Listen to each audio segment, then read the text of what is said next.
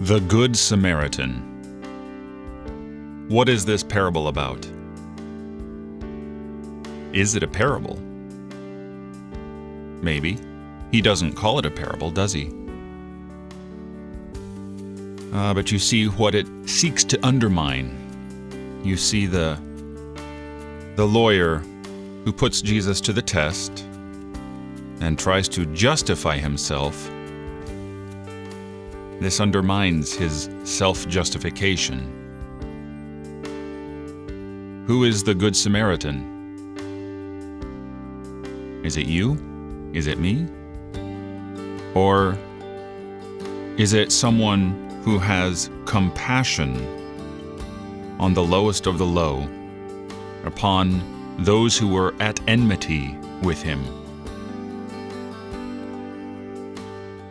When we follow in Christ's footsteps, we are like little Good Samaritans. When we sit at his feet, we are like little Marys. Service is good, purity is good, but we must not let these blind our eyes to compassion and have mercy. You're listening to Oratio, part of your morning drive for the soul, here on Worldwide KFUO. Christ for you, anytime, anywhere.